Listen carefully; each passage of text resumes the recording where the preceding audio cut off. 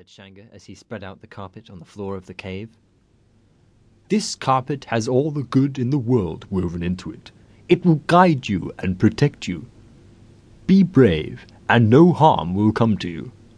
Cross the mountains, cross the wide green river I have woven into this carpet, and you will find a land of peace and plenty.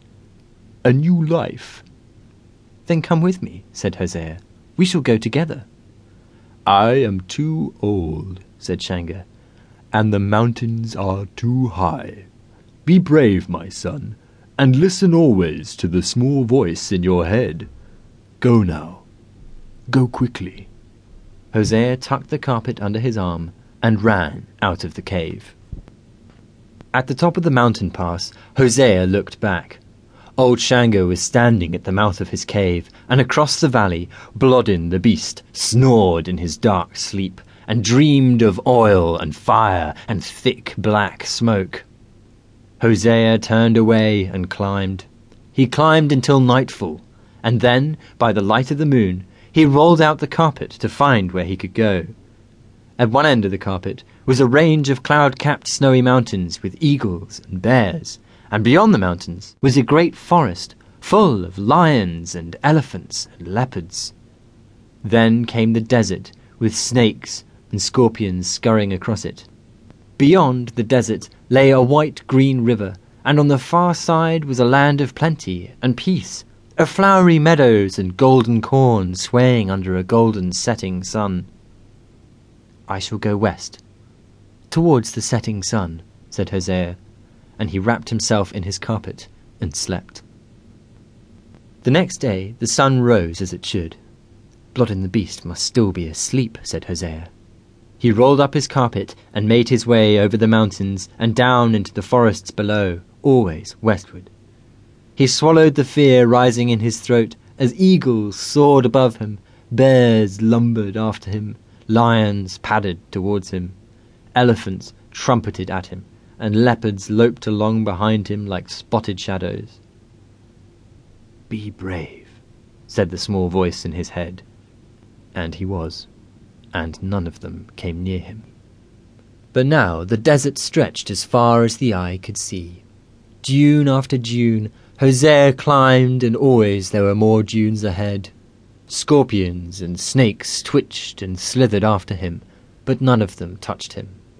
The sun beat down on his head. All his water was gone. All his food was gone.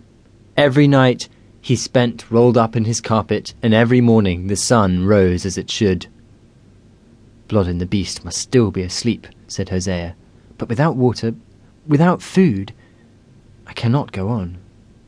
"Yes, you can," said the small voice in his head, and Hosea said, "I cannot walk one step further. Oh, where is the river? How far? How far?" "Not far now," said the voice. "Up on your feet, my son."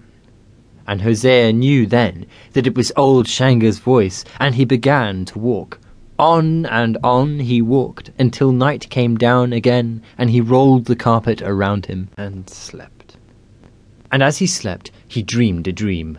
Old Shanga stood leaning on a stick outside his cave, with Blodin the beast towering above him. "I will be no one's slave," old Shanga told him.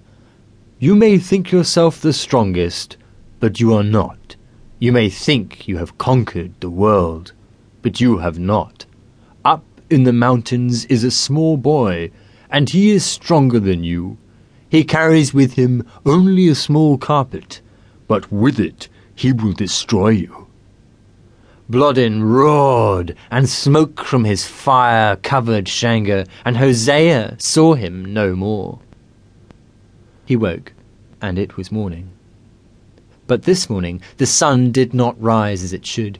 Instead, thick black fog was rolling in towards him across the desert. "Blodin," he whispered. "Blodin the beast has woken."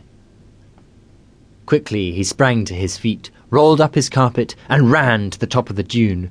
There below him lay the wide green river. Suddenly the ground began to shake, and he heard a terrible roar. He looked over his shoulder. Blodin was stalking toward him.